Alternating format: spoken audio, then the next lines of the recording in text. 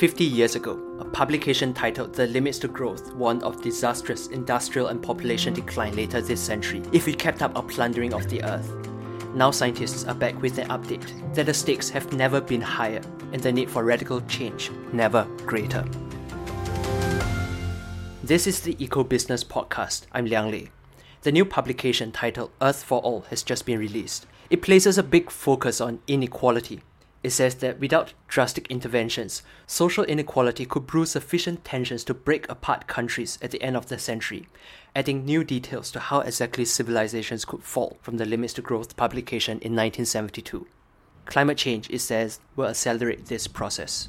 The authors of Earth for All says that future could be avoided with what they call 5 extraordinary turnarounds in poverty, inequality, women's empowerment, food systems, and clean energy.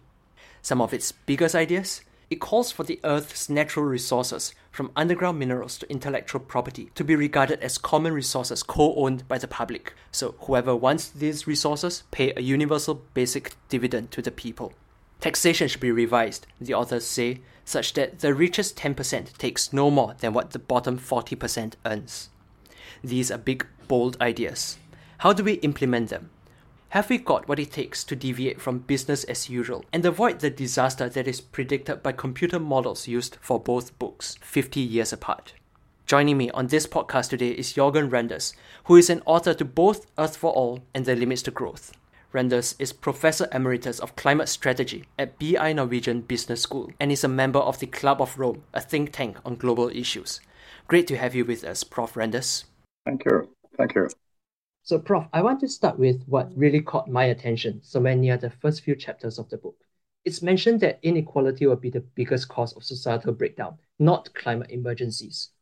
Given the attention we have on climate today, how different is this from the prevailing thinking that we have now?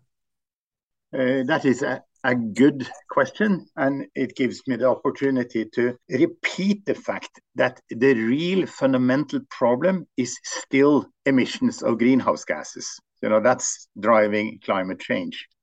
The problem is that inequality keeps us from implementing the totally obvious solution to the climate change threat, which is, to reduce CO2 emissions. So it's indirect in the sense that inequality makes it very difficult to get political agreement on the strong action that is necessary in order to stop warming.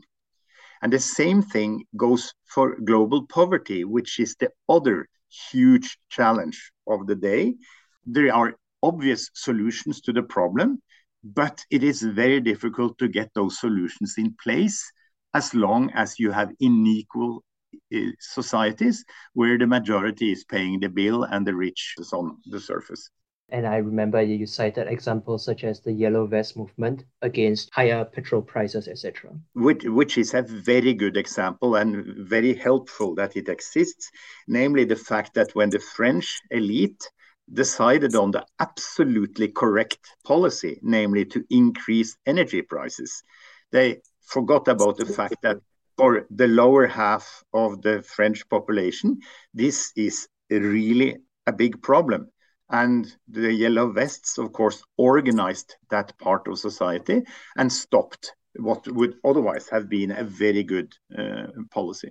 And so the simple thing is that the solution is that you increase the energy prices for the richest 10%. You do not increase the energy prices for the rest. Right, I see. And I guess this inequality and social tension index, it's really a major theme within the book, right? This social tension index is kind of represented in numbers. It rises to about 1.6 in the business as usual, too little, too late scenario compared to under 1.4 in a giant leap scenario where all the extraordinary measures are implemented. Can you tell me more about what these numbers represent and how big are the regional differences? So the main point here is that we believe that the social tension in society is a function of well-being. So when people think that well-being is improving, then the tension in society is lower. And so in order to reduce tensions in society, the authorities need to be able to put in place solutions so that well-being goes up. This is very important because if you are doing this too late, if the authorities allow well-being to sink for a very long period of time, social tension gets so high that it gets difficult for the authorities to implement supported policies. And so this is what we call the threat of social collapse or of societal breakdown. Right, I see, Prof. But I'm just wondering, the numbers. I guess a good social tension index is at 1 where there's no tension. But I see that in the models, it rises to 1.4 to 1.6. I'm just wondering at what level is it, a dangerous level of social tension? Is there an indication? No, the numerical values in our study are not reliable. It is the tendency, it's the fact that it either goes up or goes down, which is reliable. We are, after all, talking about a huge system, the global system, which cannot be represented with precision in any type of mathematical model. What you should be doing is to see that in the too little, too late scenario, what happens over the next 50 years is that incomes are rising. The disposable income of people is going up. The social services per person is going up. But on the other hand, inequality is rising and the temperature is rising. And the hope for the future is declining. And the sum of those 5 factors, make in the model system well-being peak and then start to decline over the next 50 years. The numerical values of the well-being index are not reliable, but the fact that it actually declines because the world is getting warmer and because inequality is rising as we continue liberalization, that's reliable. Are there big regional differences? Are there specific countries that are more at risk than others? Those countries that are safe are the ones where well-being, as perceived by the public, has been rising all along. And one of the best examples is, of course, China, where public long-term perception of well-being has improved dramatically because of the 16 doubling of the GDP per person over the last 40 years. So that's a situation where the tensions are low compared to other countries like the United States of America, where well-being has been flat or perhaps even declining over the last several decades, and where as the frictions between the societal groups in America is much higher. Take our country, Norway is one where well-being has been growing dramatically, over the last several decades. And so social tensions in our country is very low. It's much harder if you go down to the Mid-East countries with war, etc., where, of course, well-being has been declining for a long, long time and where tensions are sky high. On a separate note, when you look at Chinese economic development, the day when they can no longer maintain the high growth rates, that means that the purchasing power of Chinese will no longer grow as fast, and then you run the risk of social tension arising. Prof, let's move on to the next question. The role of stronger, more distributive governments is probably key to many of the solutions offered in the book. But looking at the world order today, big businesses, corporate lobbies, and the wealthy, they hold huge sway in the political systems in the world today. And they're probably not going to like the solutions they're going to offer. How do we overcome this? So you're absolutely right in highlighting that the proposals will not be well received by the economic elite at this point in time. The only way to solve this problem in a democratic society is, of course, to gather a political majority of voters that are in favor of a party that favors an active government and a well-funded active government, which either needs to raise its money through taxes on the rich, or can do what China has done, to print enough money, to actually do those things that the government wants to do. But you're right, the main opposition against the 5TAs will be from those that do not like what is needed in order to implement these things, namely an active government that has enough money to pay for the things that we need. And in non-democracies, it is important that the elite that runs the country for the benefit of the majority instead of running the country for the benefit of themselves. And luckily, there exists examples of this. My country of Norway, there a benevolent elite took the power in 1945 and kept it for 20 years while developing Norway. Then, of course, democracy took over in 1965, but at least could build on the shoulders. And since you're from Singapore, of course, you know that your history is exactly the same thing, where someone decided that they wanted to make Singapore into something good and did so. Prof, I'm going to jump the gun a little, but I mean, looking at the world order today, how likely do you think that there will be, these enlightened leaders, both in democratic and non-democratic states, to kind of take on your suggestions and shift the world towards the solutions that it needs? I think it is very unlikely that we will succeed. I wrote a relatively famous book 10 years ago called 2052, which is my forecast of what will actually happen between 2012 and 2052.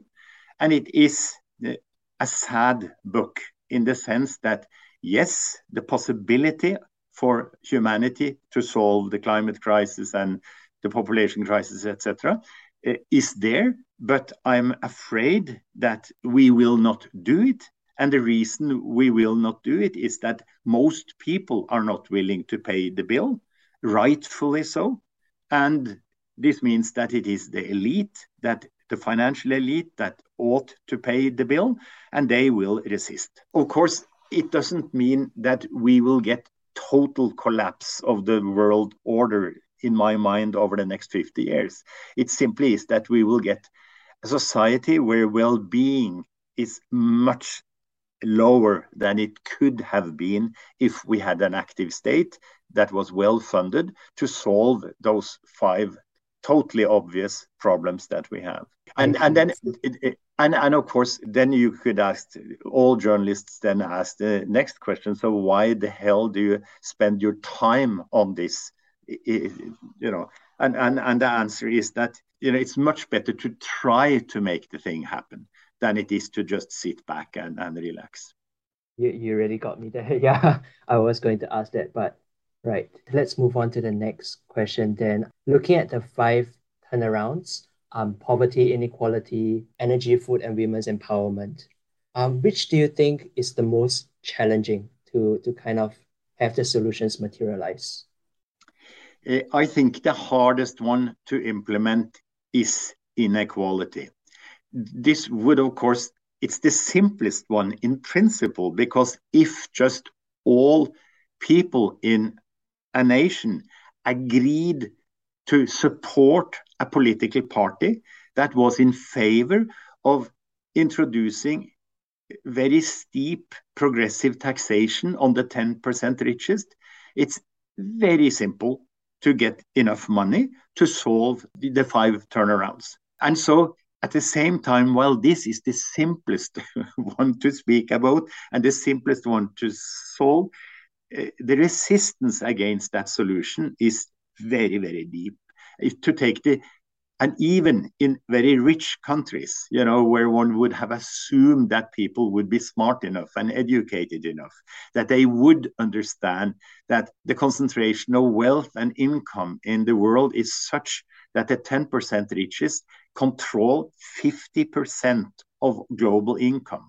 And if you just taxed them 10% on income, that will give 5% of the world GDP. And if governments had that type of money and then spent it on what is needed in order to improve well-being of the poor or the majority, things would have been very simple. The simplest one to solve is the climate one, because in order to solve the climate problem, you only need to do one thing, and that is to ban the use of coal, oil, and gas.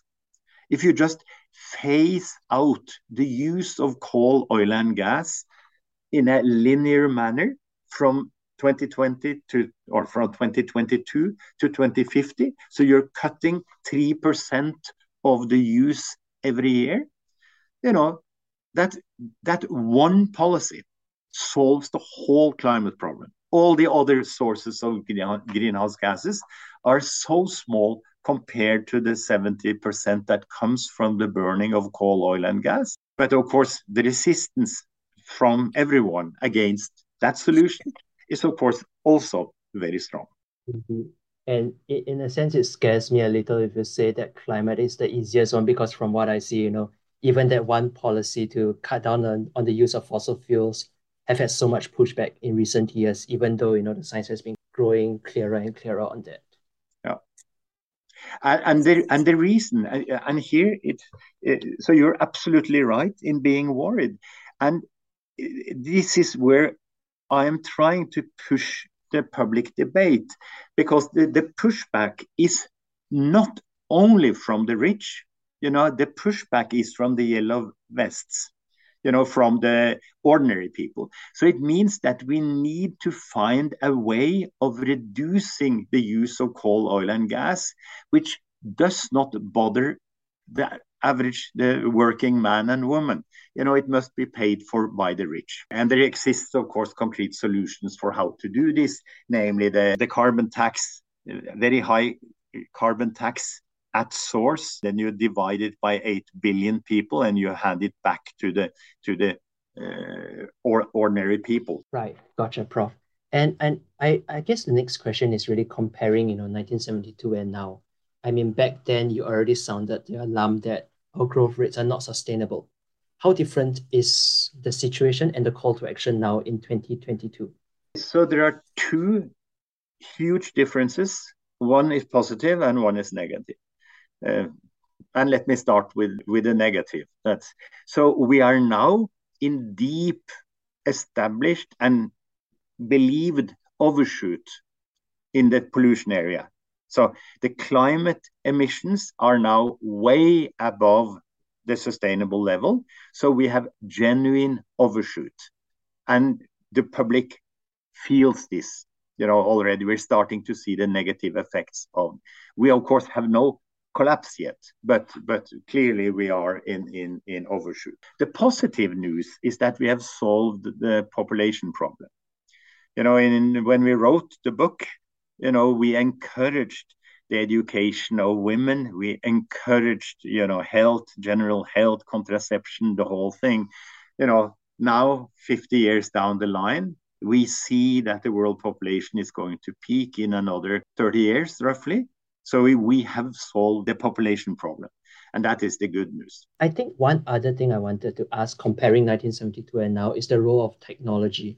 Because back in 1972, I think if I got it right, technology is seen as something to help us grow our resources linearly against our exponential consumption. And that's why that's not enough to help us overcome this resource challenge. Has the role of technological advancement changed now in 2022?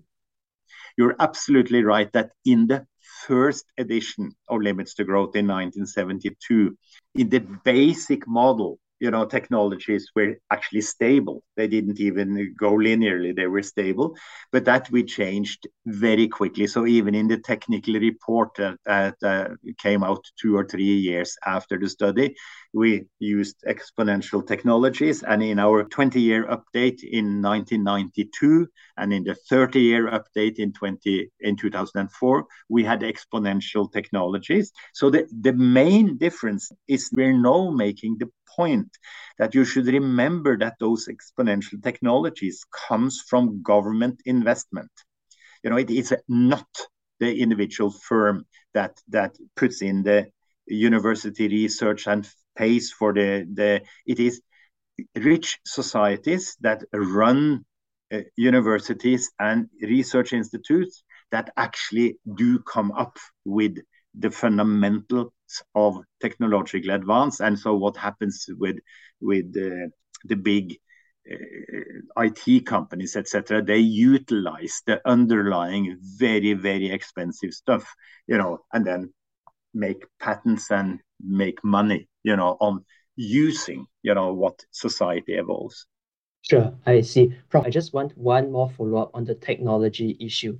I'm wondering, for technology, are all technology equally good? Because in the book, I saw that you've mentioned things like green hydrogen, carbon capture.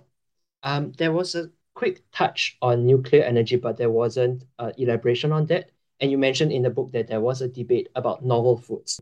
Are all this technology good? Are we focused on the right technology to bring the world forward? I have fundamentally a cause and effect understanding of the world. So you must always ask, what is the purpose? It is totally possible to use nuclear energy in order to produce electricity, but it has certain side effects.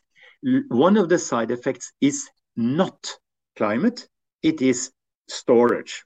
That is the waste storage. So so nuclear energy, in my book, it depends on what you want to achieve. If you want to reduce emissions in the short term, you should use nuclear energy. If you're worried about the ethical issue of storing for 10,000 or 100,000 years the spent waste, you should not use it. And this is the same with most technologies, that they have intended primary effect and then a number of unintended side effects. And whether something is good or bad depends on what is your purpose.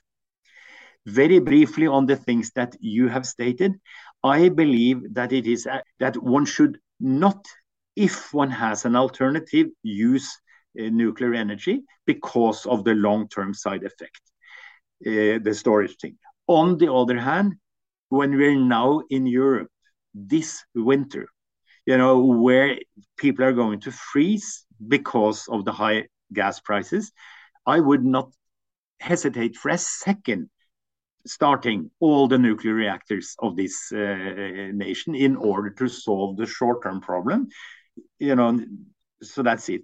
Concerning carbon capture and storage, I think there is because we have delayed action so long, there is no way we're going to be able to cut greenhouse gas emissions fast enough to keep the temperature rise below plus 2 degrees centigrade, unless we install large-scale carbon capture and storage on fossil gas production plants so that we can make blue hydrogen. All my friends in the environmental movement fiercely disagree with me on this, because they see carbon capture and storage as a continuation of the power of the fossil industry. And yes, it is. But if you do the math, you will see that either we get 2.5 degrees centigrade, or we use carbon capture and storage during the next 50 years for what it's worth. So this is the way I would like people to discuss technologies, looking at what are the intended effects and what are the unintended effects, and then balancing relative to what you would like to achieve. Gotcha. Thanks for that very comprehensive answer, Prof. And I guess moving on to the next question, there's two very big global summits happening at the end of the year, COP27 on the climate front and COP15 on the biodiversity front. In your opinion, what must happen in those summits to put us on the right foot forward? Two things. First on, an agreement to pursue the 5 turnarounds. So a global agreement that these are the 5 things that needs to be done. And the second thing, agreement that the 10% richest people of the planet should pay. Right. So really the core ideas for the book. Exactly. And you have, of course, already asked the question, will this happen? I fear not, but I would be very, very, very happy if it happened. And in fact, in your book, you mentioned that optimism is necessary now, right? To move Yes. the conversation forward. What's your advice on staying optimistic amid all this, conflicts and a stalling of climate efforts, etc.? So I am, of course, personally a pessimist and have been so for a very long time. Since I ran the climate commission of the Norwegian government 15 or actually close to 20 years ago and produced the plan for how Norway could cut its greenhouse gas emissions all the way down to zero within the next 40 years, and at a cost which was of the order of $300 per Norwegian per year, which is nothing, in the Norwegian perspective. I thought we would be celebrated as heroes, presenting the plan at such a low cost. And of course, we were rejected. We formed a political party to push this solution. We only got 3% of the vote. So it means that 97% of the stinking rich Norwegians were not willing to pay $300 a year in order to create a better society for their children. So why should one be optimistic? One could be optimistic because there is now yet a new generation. I'm 77. Now people who are 27, perhaps they hold a different view so that they would be willing to start supporting a political party that is in favor of a strong and active government. The second thing is that we did see during COVID an amazing ability of weak governments to actually make strong decisions. And in some cases, even printing the money, seeing that the solution was not only to borrow from the rich, but actually, start borrowing with no intention to pay back, and in some few cases, printing money, just like during the financial crisis. So it may be that some leading nations would follow what I see as the role model of China and start running a country with a strong government that actually funds in innovative manners, those things that really needs to be done and can easily be done if we decide to do so. The interesting question is the following. So you go into a society and you ask, how happy are you with life at this point in time? And how does this compare with 5 years ago? What fraction says that today is better than the past? And 5 years in the future will be better than today. In other words, what is the fraction of people that actually believe that the society is on the right path? And that's what we need to achieve over the next 50 years, a situation where most people feel like things are moving in the right direction. A lot of work needs to be done in order to turn the decline in well-being into a rise, because I think that is the challenge. That's what it means to save the world. This podcast was hosted by EcoBusiness, Asia's leading media company serving the region's sustainability community. Join the conversation by visiting eco-business.com. Follow us on social media or subscribe to our newsletter. Thank you for listening.